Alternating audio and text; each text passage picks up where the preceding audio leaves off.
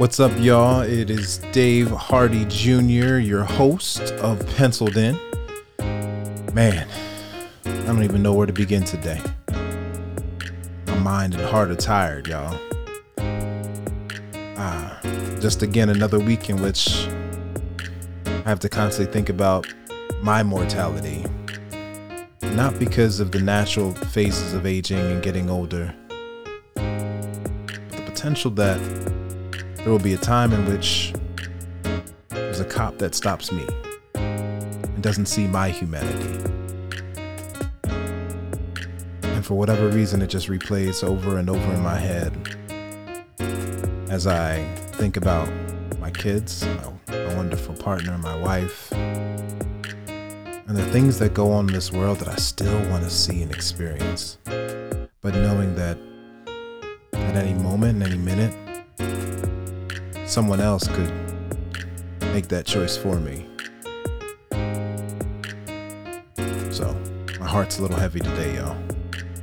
But if there is anything that brings me energy, it's bringing conversation to you, for all the positive feedback that keeps coming my way about this discussion and around this conversation. So, let's go get it. And make sure we're not always penciled in. I think my leadership. We go a little something like this. I think my leadership story starts with being a young black man that lived in two worlds. Being a young black man that lived in two worlds. This out. What's up, family? This is David Hardy Jr., your host of Penciled In. It is April 15th, 2021, and we have a lot to talk about today, y'all. We're going to talk about law enforcement and policing of our bodies in America today, and I can't wait to have this conversation and talk about where we can go. Let's go get it.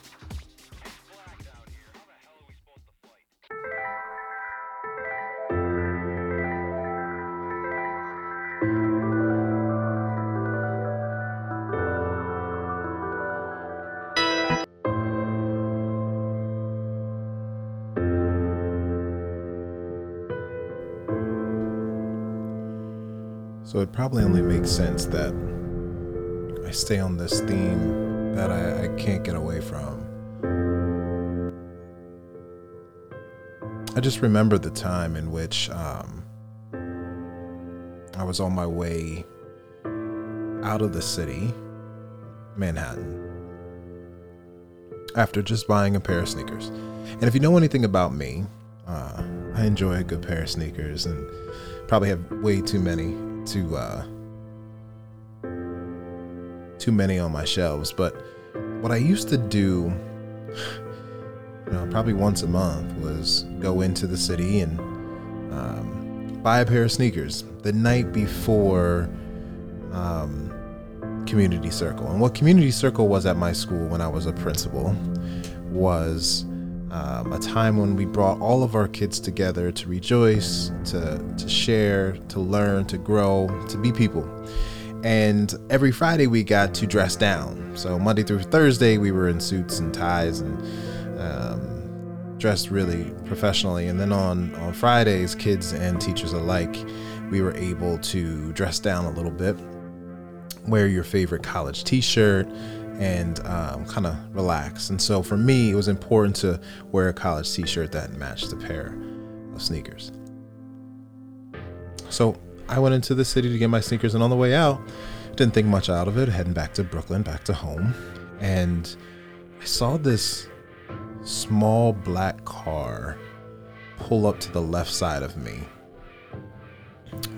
Completely dark, didn't think much of it, but we were sitting at an intersection, which when you go through the intersection, there's only one lane. So I didn't know where this black car was going. So I just try to block it out, just try to focus on being safe and getting through the light and moving closer to home.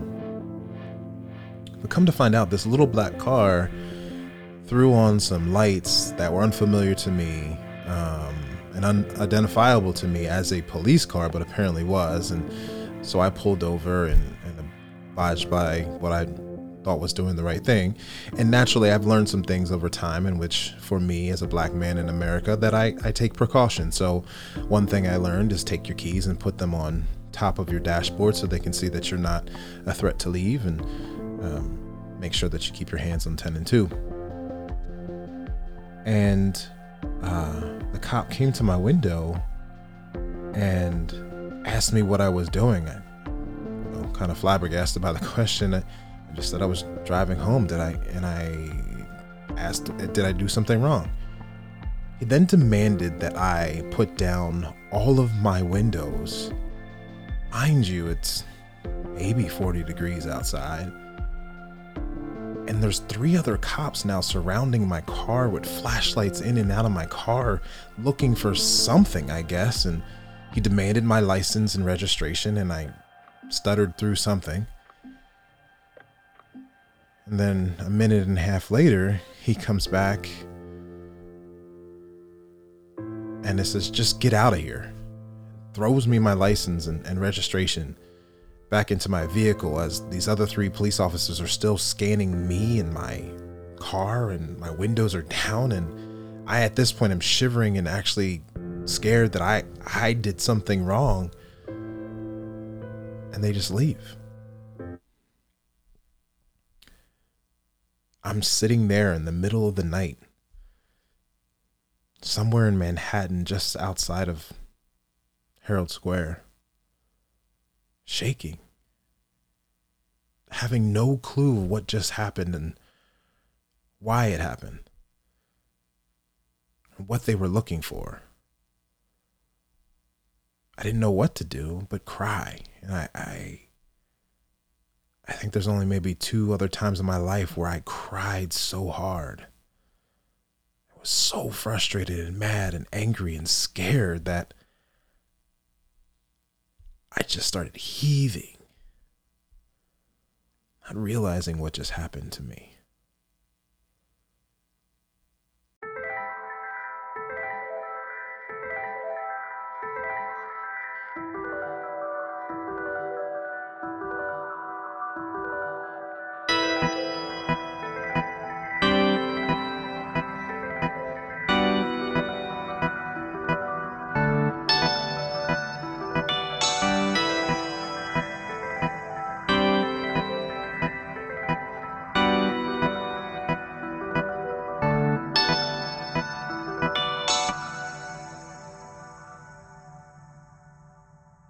Now, fast forward to today, realize, unfortunately, I have to say and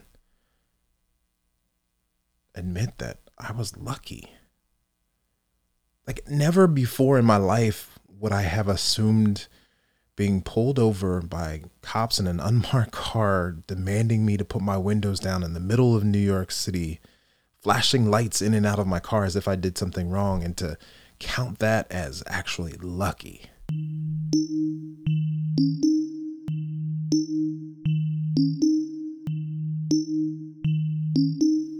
Because when I think of luck, I think of something a lot different. I think of hitting the lottery, or, going to a county fair and,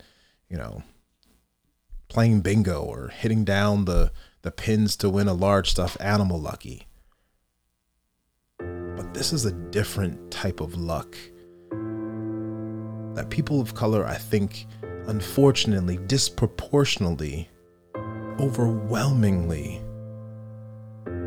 experience, or are hopeful to experience.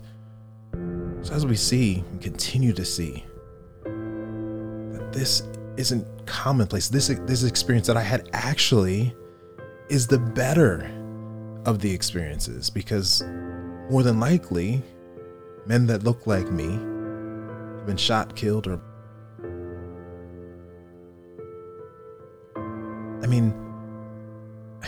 I just don't know how many more times I can turn on the television and see a mother crying again in front of a camera, standing next to a lawyer,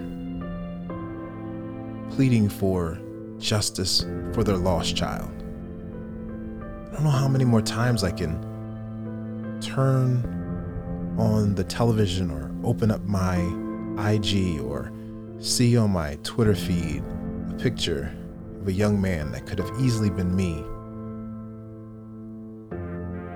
with "Rest in Paradise, Justice for Dante, George, Ahmaud, Brianna." I mean, the list just continues to go on, and it's the same sound every day. At one point, can it change? At what point do we realize the devastation that these incidents cause in our communities, in our homes, and in our lives? And I don't even know Dante. And I just had the longest day of my week knowing that I had to drive 2 little black boys to school. And I had to figure out how to get home safely. Or driving to my parents' house and just lost at times, making sure I don't see a police officer. Or the moments in which my sons, who have an appreciation and respect for people in uniform who look as if they are to protect us and serve us, and them wanting to say hello, and I stand there fearful that the joys that my sons have today in meeting and seeing people whom they should be looking up to may also be one day the people that will be looking down at them. I know that may not be fair. I know that's a loaded proposition. I know I'm saying a lot in the sense of the complexity of the situation and the challenge that sits in front of us as people, as individuals, and as individuals that are charged with a job in society. I know that. I get that. But I can't help to share my feelings and probably feelings of some of you who are listening. As much as you want to believe there are individuals protecting you and your well-being, as a person of color, there is that overwhelming and consistent fear or questioning if they are.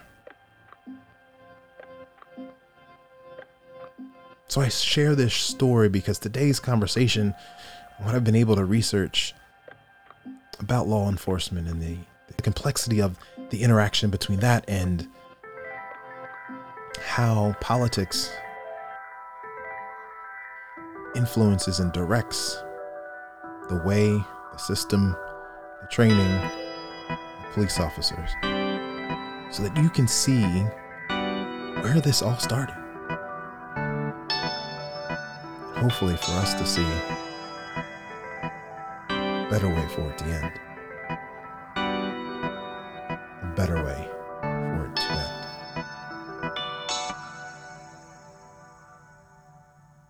Let's see.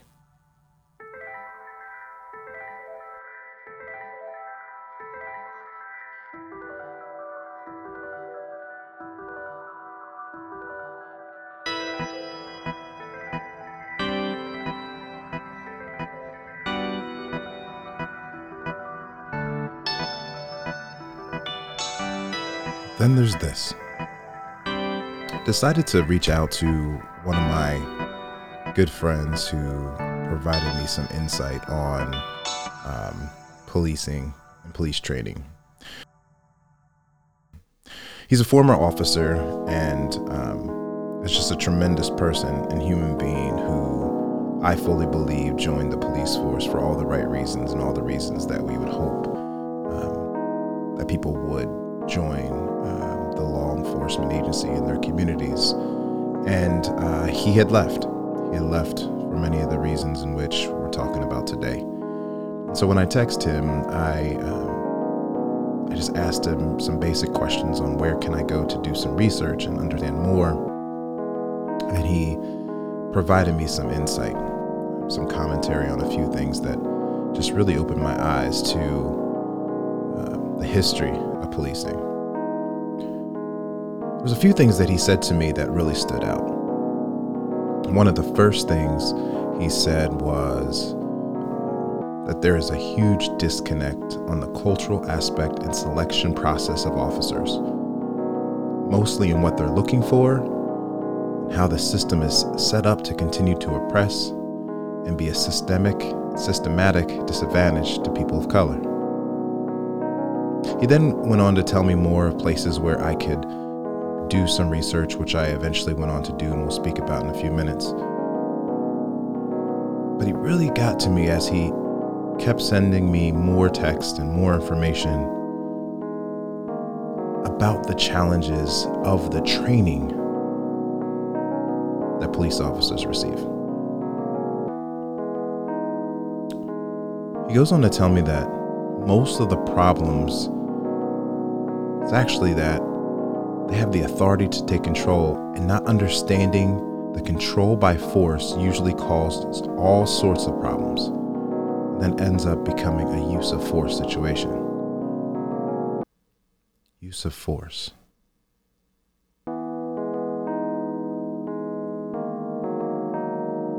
The other piece that really stuck out to me from his comments that were so powerful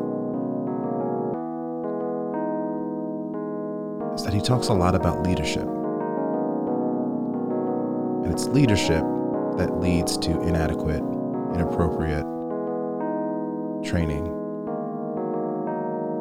He goes on to tell me that it's that sort of leadership that causes injustice to slowly seep into the officers, and that pride that causes them to abuse their authority. Leadership.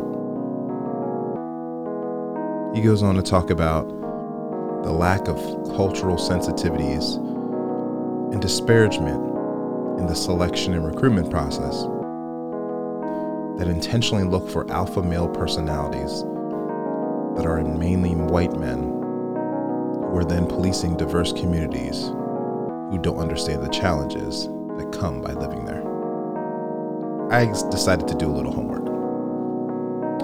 One of the first things that I found was an article written by Time a few years ago, where it began talking about the history of the police force.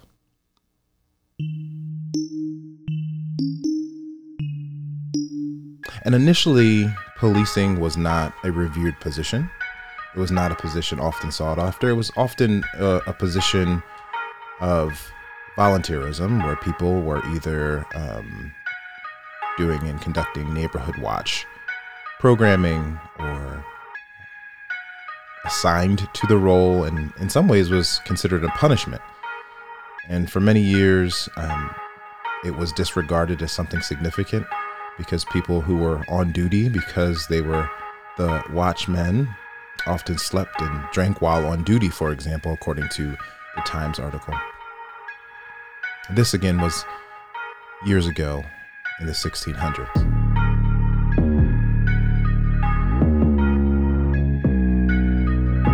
Then we move on to the first police force. First recognized and publicly funded police force was actually found in Boston in the 1800s. This police force is recognized as its first because this was the first time taxpayers were paying for a police organization that was full-time to what they call a police force that was put in place to protect and maintain the collective good. Boston was a large shipping commercial center, and business had been booming, and people have been hiring more people to protect their goods and properties and safeguard the transport of their goods in and out of Boston. and the police force was there to ensure its safety. However, if we actually go back to the origin of police forces and do a little bit more digging, we actually find that policing and a police force was actually centered not on the protection of shipping interest, not on the neighborhood watch landscape that was later concocted and believed to be part of its truth and origin. It was actually a primary proposition, created position, created systemic, institutionalized inequity to actually preserve the slavery system.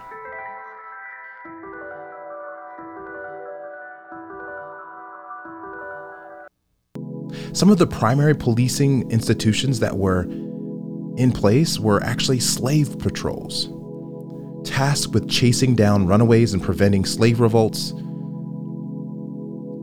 And this dates back all the way to 1704. 1704, when policing was actually put in place to control black bodies.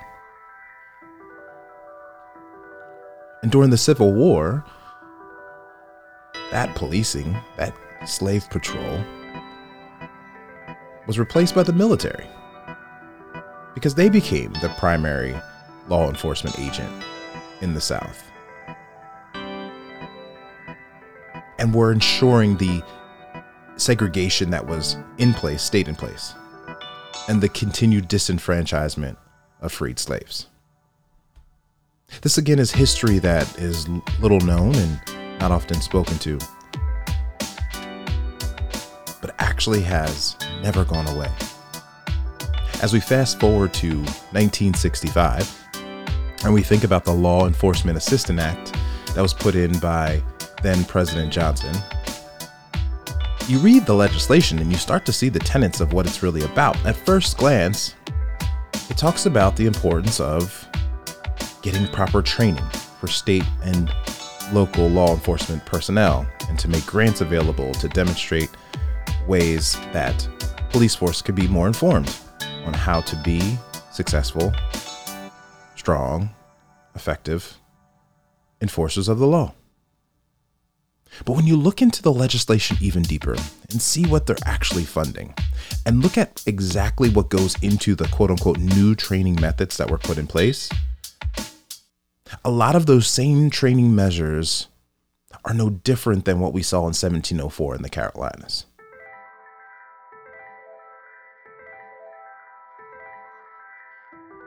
So as I started to do a little bit of my homework, I started to take a look at some of the states and their training program. So I decided to go down south first. I went and researched the Alabama peace officers, as they're called, which is also something new to me. I always called them police officers, but there are a number of states who actually relate law enforcement as peace officers. And I wanted to look and see what went into their training. And so I went in and found their administrative code and identified their certification training requirements. From what I could see, there are a number of things that they have to complete. One of which is that the trainee must successfully complete the commission's approved basic training curriculum and approved academy. They must satisfactorily complete the law enforcement training course within the time set forward. They must also complete and be certified by the commission by completing the following things: receiving no less than a 70% on written exams, pass the first 8 exam with a score of nothing less than 70%. And if they have to retake the test, they must do so within 72 hours. So I decided to look into how New York City police officers are trained. And what I find is quite interesting. In going to their website, I was able to find some statements in which they do speak about the importance of de-escalation and serving the community. And then I decided to dig a little bit deeper into their recruit training section.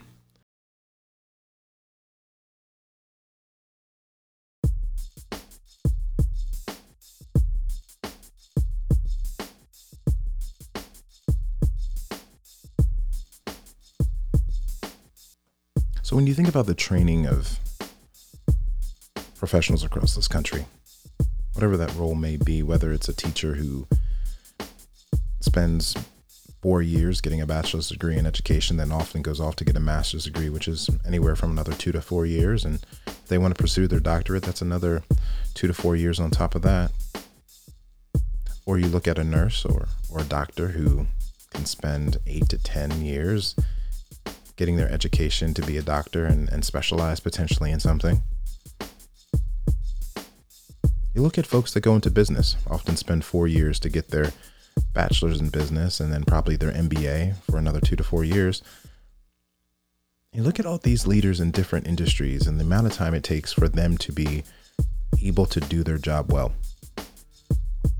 And then you compare it to what I'm finding most startling about police force training and those that are preparing to go into police force.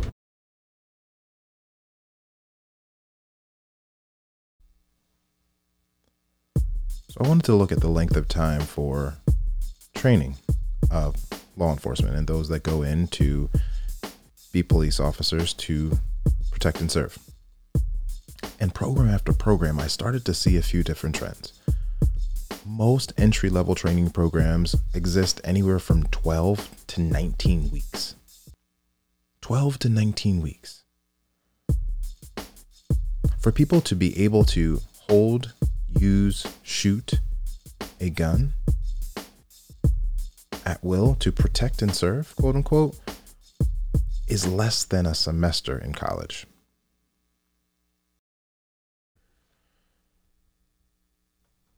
These might be the most alarming stats that I found.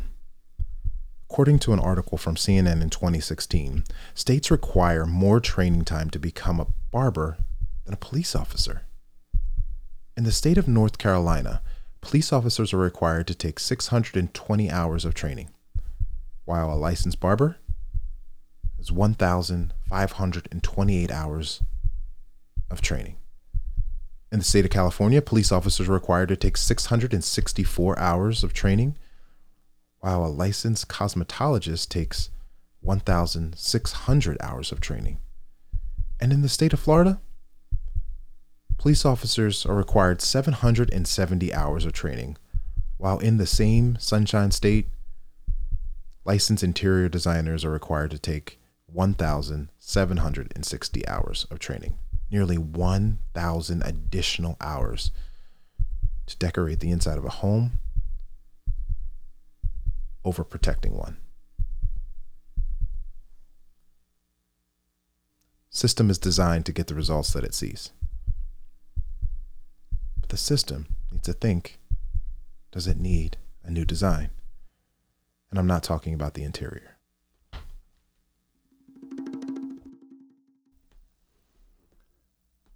And my call to action in this scenario is pretty simple and straightforward. And I respectfully and humbly submit this as a citizen in our country that has seen, unfortunately, the division of who we are based on the lives that are lost in circumstances that could have been avoided. So I implore us as a system, specifically in law enforcement and otherwise, to think about ways that we can examine training, support, continue learning for those have the lives of so many people in their hands. They could take it away with a simple pull of a trigger.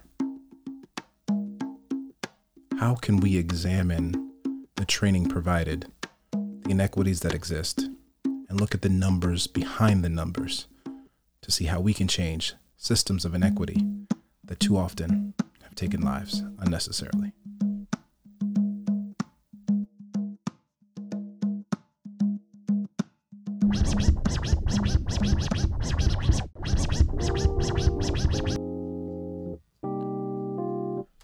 I don't know who needs to hear this today, but over the weekend, my son and I had some time, just him and me. And that's pretty rare nowadays, given the, in a household where we have 3 kids under the age of 8, my partner and I have moved on from man-to-man defense to zone coverage. However, this Sunday, she was away with our 2 youngest kids. So it was just me and my son. And we had some time together once again, one-on-one. We decided to talk, and we played, and we laughed. And to be honest, even cried a little bit. More importantly, there's something he said that I will always remember. We were outside playing in the middle of the game, and he just stopped and started laughing, as any 7-year-old could when they're having fun, and said, the memories. That just touched my heart because it just reminded me that when our time is done on this earth, all we will have to take with us are those memories. So I say to you all, memories. Make them, seek them, and enjoy them. And start today.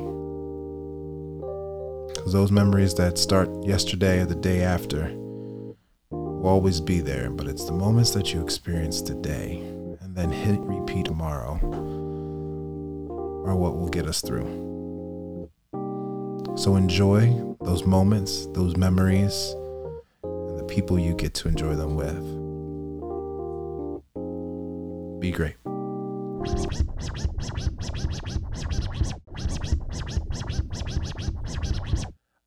I want to thank you all for joining today and bearing with me through this tough conversation, because it was a tough day and a tough week to be able to come to the mic, but I gain energy from you all, so please keep chiming in. As I promised last time, I would let you know if we reached our goal of 200 listeners, and we exceeded that goal. We had 278 listeners to date, which is so exciting to announce to all of you, all of our family out there that is listening. Keep listening in. Please tell a friend, subscribe and like, and leave a review wherever you listen to your podcast. You can also follow me at D Hardy Jr. on Twitter or Made by One Change on IG. And as always, check us out on our website at madebychange.org.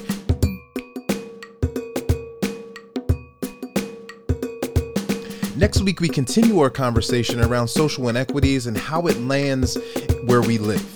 We will look at housing and home insecurities and the environments in which we all reside and how it impacts the way that we live. Can't wait to have that conversation and learn a little bit more about the people that we live with and live around us and how we can make those spaces more equitable.